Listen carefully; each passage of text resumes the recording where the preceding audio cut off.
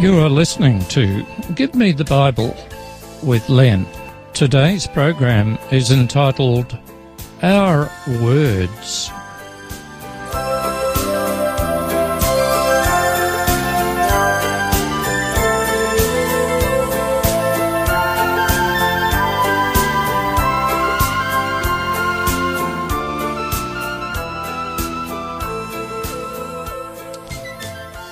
Hello, my radio friends. Thank you for joining me today. I hope God has blessed you this last week, and I hope you have begun to realise that God loves you and wants the best for you. But of course, that doesn't mean that you'll get all the things you want, as some of those things are probably not good for you. Trust God. He knows what's best. We also need to realise that the very best thing for us is to honour God in our lives, in our drinking, our eating, our work, our pleasure, our interaction with others, our entertainment, and our speaking. And that introduces the topic for today, where we will be discussing what comes from our mouths, that is, our speaking. Of course, we'll look at this topic from a biblical point of view, that is, what the Bible has to say about the subject. Just recently, I met a man who had significant speech problems.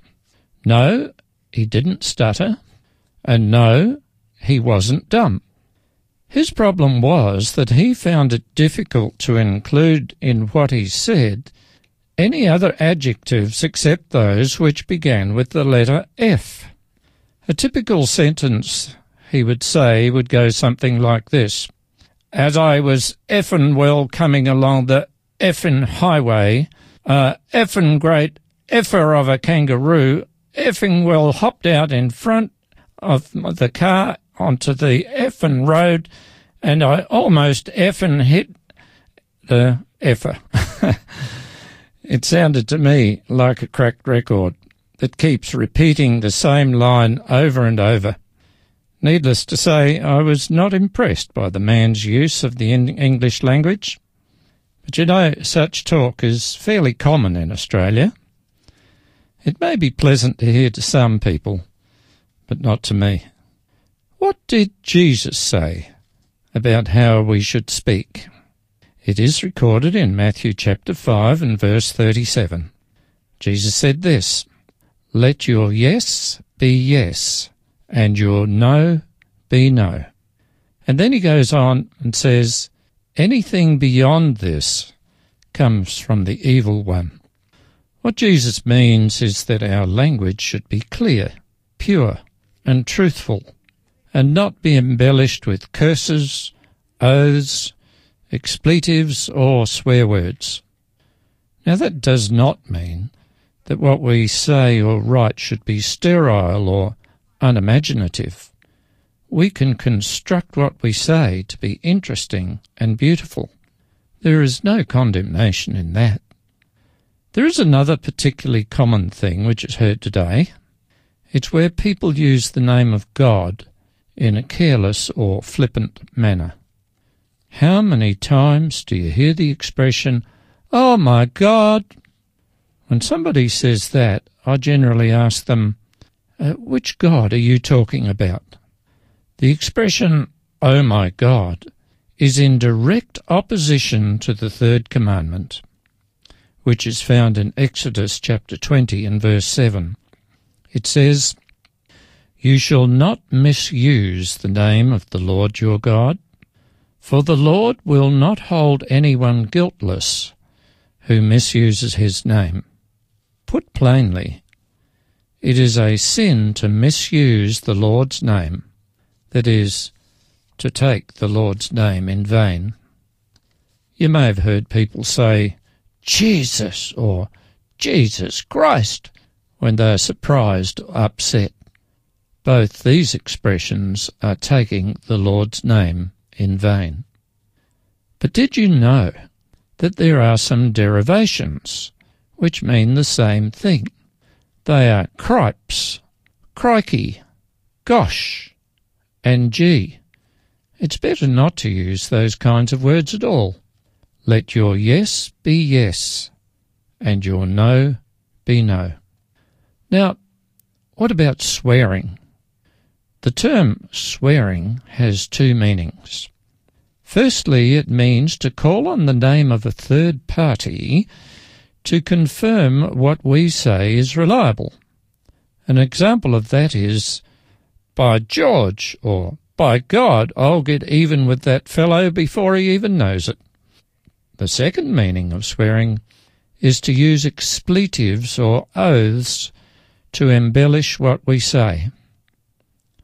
An example of this would be, "I'll get even with that so-and-so fellow before he so-and-so knows it." The so-and-so, of course, standing for that swear word. We'll talk about the first of these two swearing meanings, and that is calling on a third party to confirm what has been said. You've probably heard such expressions as "by God," or "by George," or "in heaven's name," or "by gum," and so on. In reality, calling on a third party to be a guarantee that what you say is true is no guarantee. It's a waste of words. Do you know, Jesus spoke about that too. It's recorded in Matthew chapter 5, verses 33 to 36. This is what he said. "But I tell you, do not swear at all, either by heaven, for it is God's throne, or by the earth, for it is his footstool, or by Jerusalem, for it is the city of the great King. And do not swear by your head, for you cannot make even one hair white or black. Let your yes be yes, and your no be no." A little story.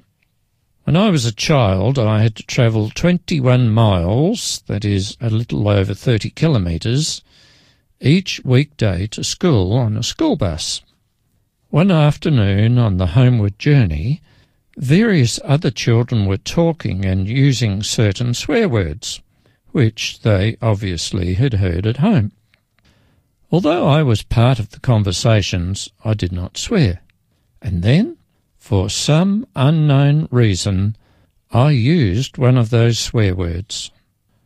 I was so disappointed in myself, and I still remember the feeling of shame that came over me. It was like I had lowered myself into a baser realm of existence. I felt common and cheap, and determined at that moment never to use such coarse language ever again. There was no reason for me to use coarse language then, and there never has been a reason to use it ever since. The Bible records another profound but simple statement by Jesus in Matthew chapter 7 and verse 16. It is, "By their fruits you will know them." By our actions and our words, others will know what we are like. And it's so true. When we speak, we reveal to others what we are like. Let our actions and words be pure, wholesome, and trustworthy. Some good advice is to be found in the book of Philippians chapter 4 and verse 8. It says, "Finally, brothers, whatever is true, whatever is noble, whatever is right, whatever is pure, whatever is lovely, whatever is admirable, if anything is excellent or praiseworthy, think about such things." In the book of Mark, chapter 7 and verse 15, we read this. Again, these are the words of Jesus. He said, "Nothing outside a man can make him unclean by going into him. Rather, it is what comes out of a man that makes him unclean." That means something like this. There are bad things that we see and hear that we have no control over. They're just there, and we're not always able to avoid them. But what comes out of us is a result of our own choices. We are responsible for it. And therefore, if we say bad, profane, immoral words, then we are deliberately sinning. Jesus continued, "What comes out of a man is what makes him unclean. For from within, out of men's hearts come evil thoughts, sexual immorality, theft, murder, adultery, greed, malice, deceit, lewdness, envy, slander, arrogance, and folly. All these evils come from inside and make a man unclean." You know, what goes into our minds does not defile us. It's what comes out. Mind you, it is wise to control what goes into our minds as well. If we absorb only good things, then there is a much greater likelihood that we will say and do good things. If we absorb trash, then there's a much greater likelihood that we will say and produce trash. You might be surprised that the Bible has so much to say about what we say. In the book of James, chapter 3, the Bible speaks about taming of the tongue. It's found between verses 3 and 10. This is what it says. "When we put bits into the mouths of horses to make them obey us, we can turn the whole animal. Or take ships as an example. Although they are so large and are driven by strong winds, they are steered by a very small rudder wherever the pilot wants to go. Likewise, the tongue is a small part of the body, but it makes great boasts. Consider what a great forest is set on fire by but a small spark. The tongue also is a fire, and is itself set on fire by hell. All kinds of animals, birds and reptiles and creatures of the sea are being tamed by man, but no man can tame the tongue. It's a restless evil, full of deadly poison. With the tongue we praise our Lord and Father, and with it we curse men, who have been made in God's likeness. Out of the same mouth come praise and cursing." And then the Apostle James says, "My brothers, this should not be." All too often, when we are stressed or upset, we say things that we may regret afterwards. The trouble is that once we've said something foolish, it's hard to take those words back. Careless words and angry words can affect our relationships. Words said in haste may have a long-term effect. There is a wise saying, "Act in haste, repent in leisure." That means that words or actions that happen without considering the implications may have long-lasting negative effects. In what we do or say, we would do well to consider what the end results are likely to be first. The tongue indeed is small, but it's a hard thing to tame. We need to be on guard and consider what we say before we say anything. It would be good to have a filter in our minds to keep what we say positive and constructive. We'll have a little musical break now, and we'll come back to this afterwards.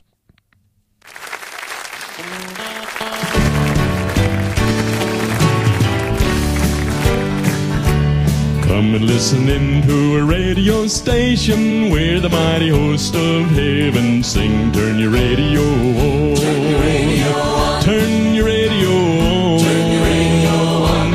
If you want to hear the songs of Zion coming from the land of endless spring, get in touch with God. Get in touch with God. Turn that radio on. Turn your radio on. Turn your radio on. Turn your radio on and listen to the music in the air. Turn your radio on. Turn your radio on. Heaven's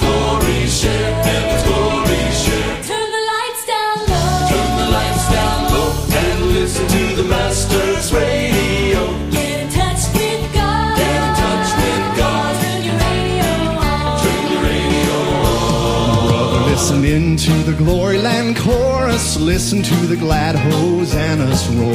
Turn your radio on. Turn your radio on. Get a little taste of the joys awaiting. Get a little heaven in your soul. Get in touch with God. Turn your radio on. Turn your radio on. Turn your radio on. And listen to the music in the air. Turn your radio on. Turn your radio on. Heaven's glory share. Heaven's glory share. Turn the lights down low. Turn the lights down low. And listen to the Master's radio. Get in touch with God. Get in touch with God. Turn your radio on. Turn your radio on. Turn your radio on. Turn your radio on.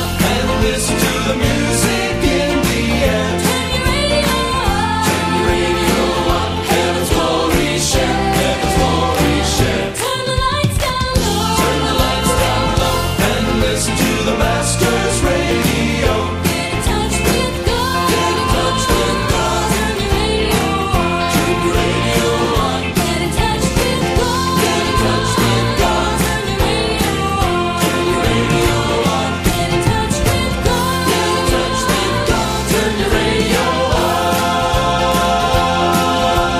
Turn your radio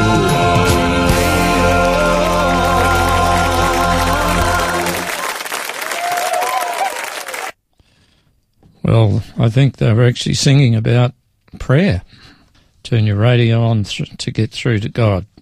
Just before the break, we were considering the fact that it would be a good thing to have a filter to keep what we say to be positive and constructive. The Bible tells of such a filter. It's found in 1 Corinthians chapter 10 and verse 31. It says this, "So whether you eat or drink, or whatever you do, do it all for the glory of God."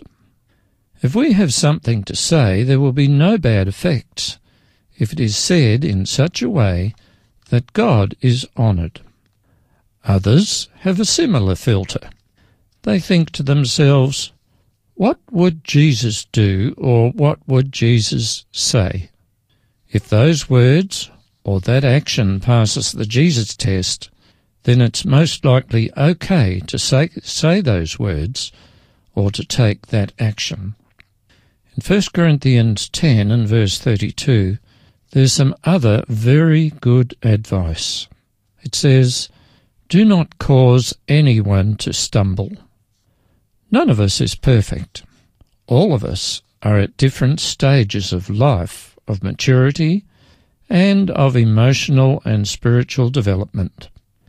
Because I might think that I have reached a position of emotional or spiritual maturity is no reason to put someone else down, to make them feel inferior, or to hurt them with my words. Human nature is a strange thing. Often people who feel inferior or insecure in themselves bolster their self-ego by attempting to make others feel bad about themselves. They say things to others that are nasty or deprecating. They think that they, then, have become superior by making others feel inferior. That's a tactic used by bullies and has no part in a Christian's interaction with others. It's far better to build others up and make them feel good about themselves, and then you can rejoice with them together.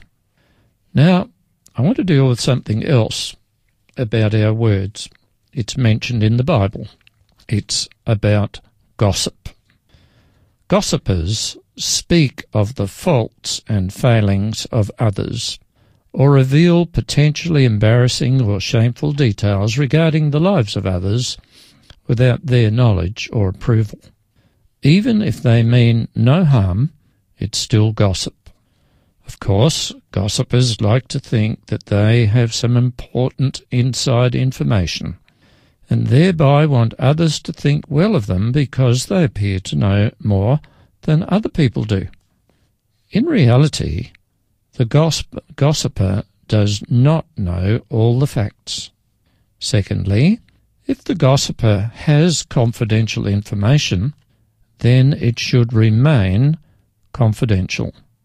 In Proverbs chapter 20 and verse 23 is some good advice for everyone, including gossipers.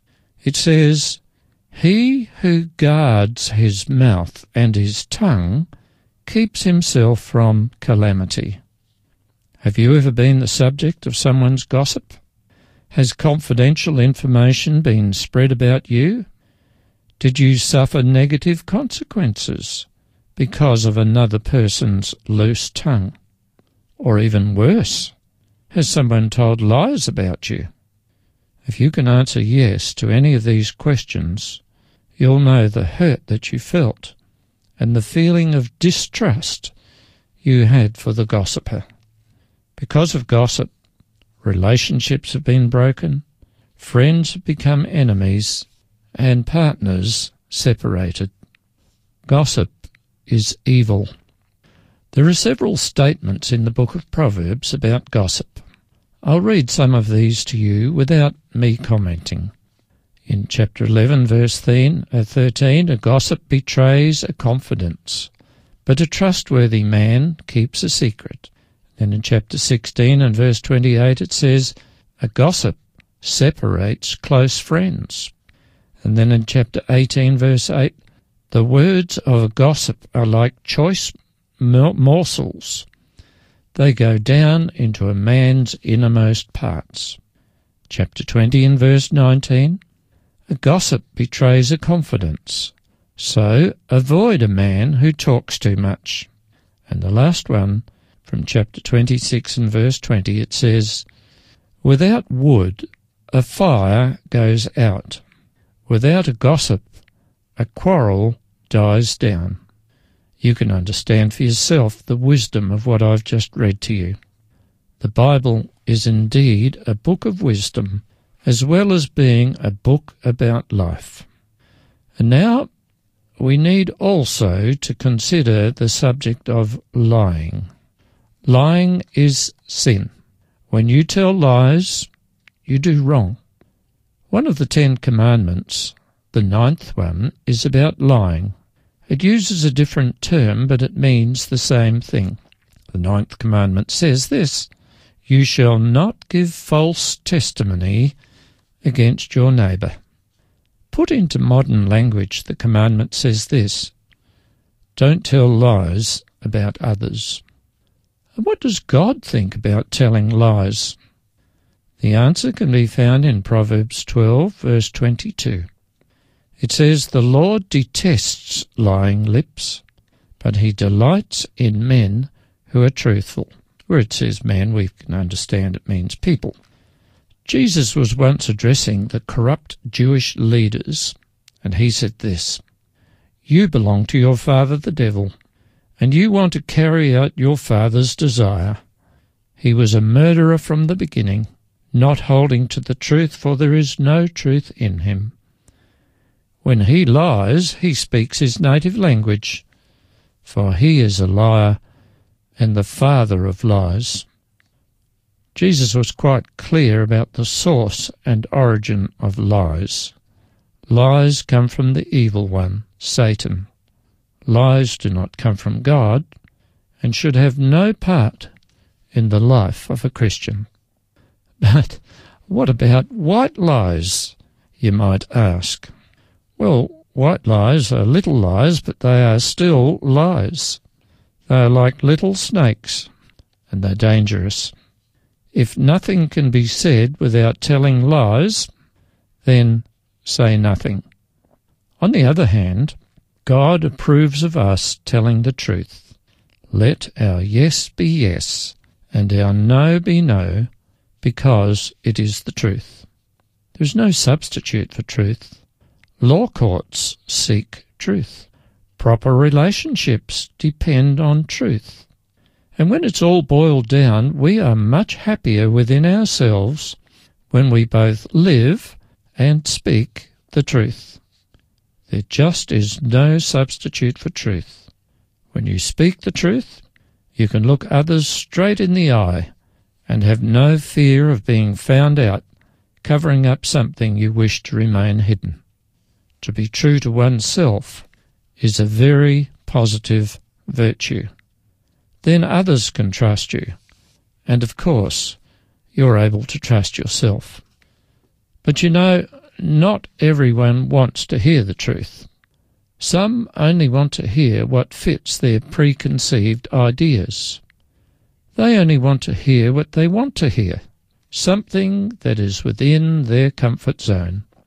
In the book of 2 Timothy chapter 4 verses 3 and 4 we read, "For the time will come when men will not put up with sound doctrine.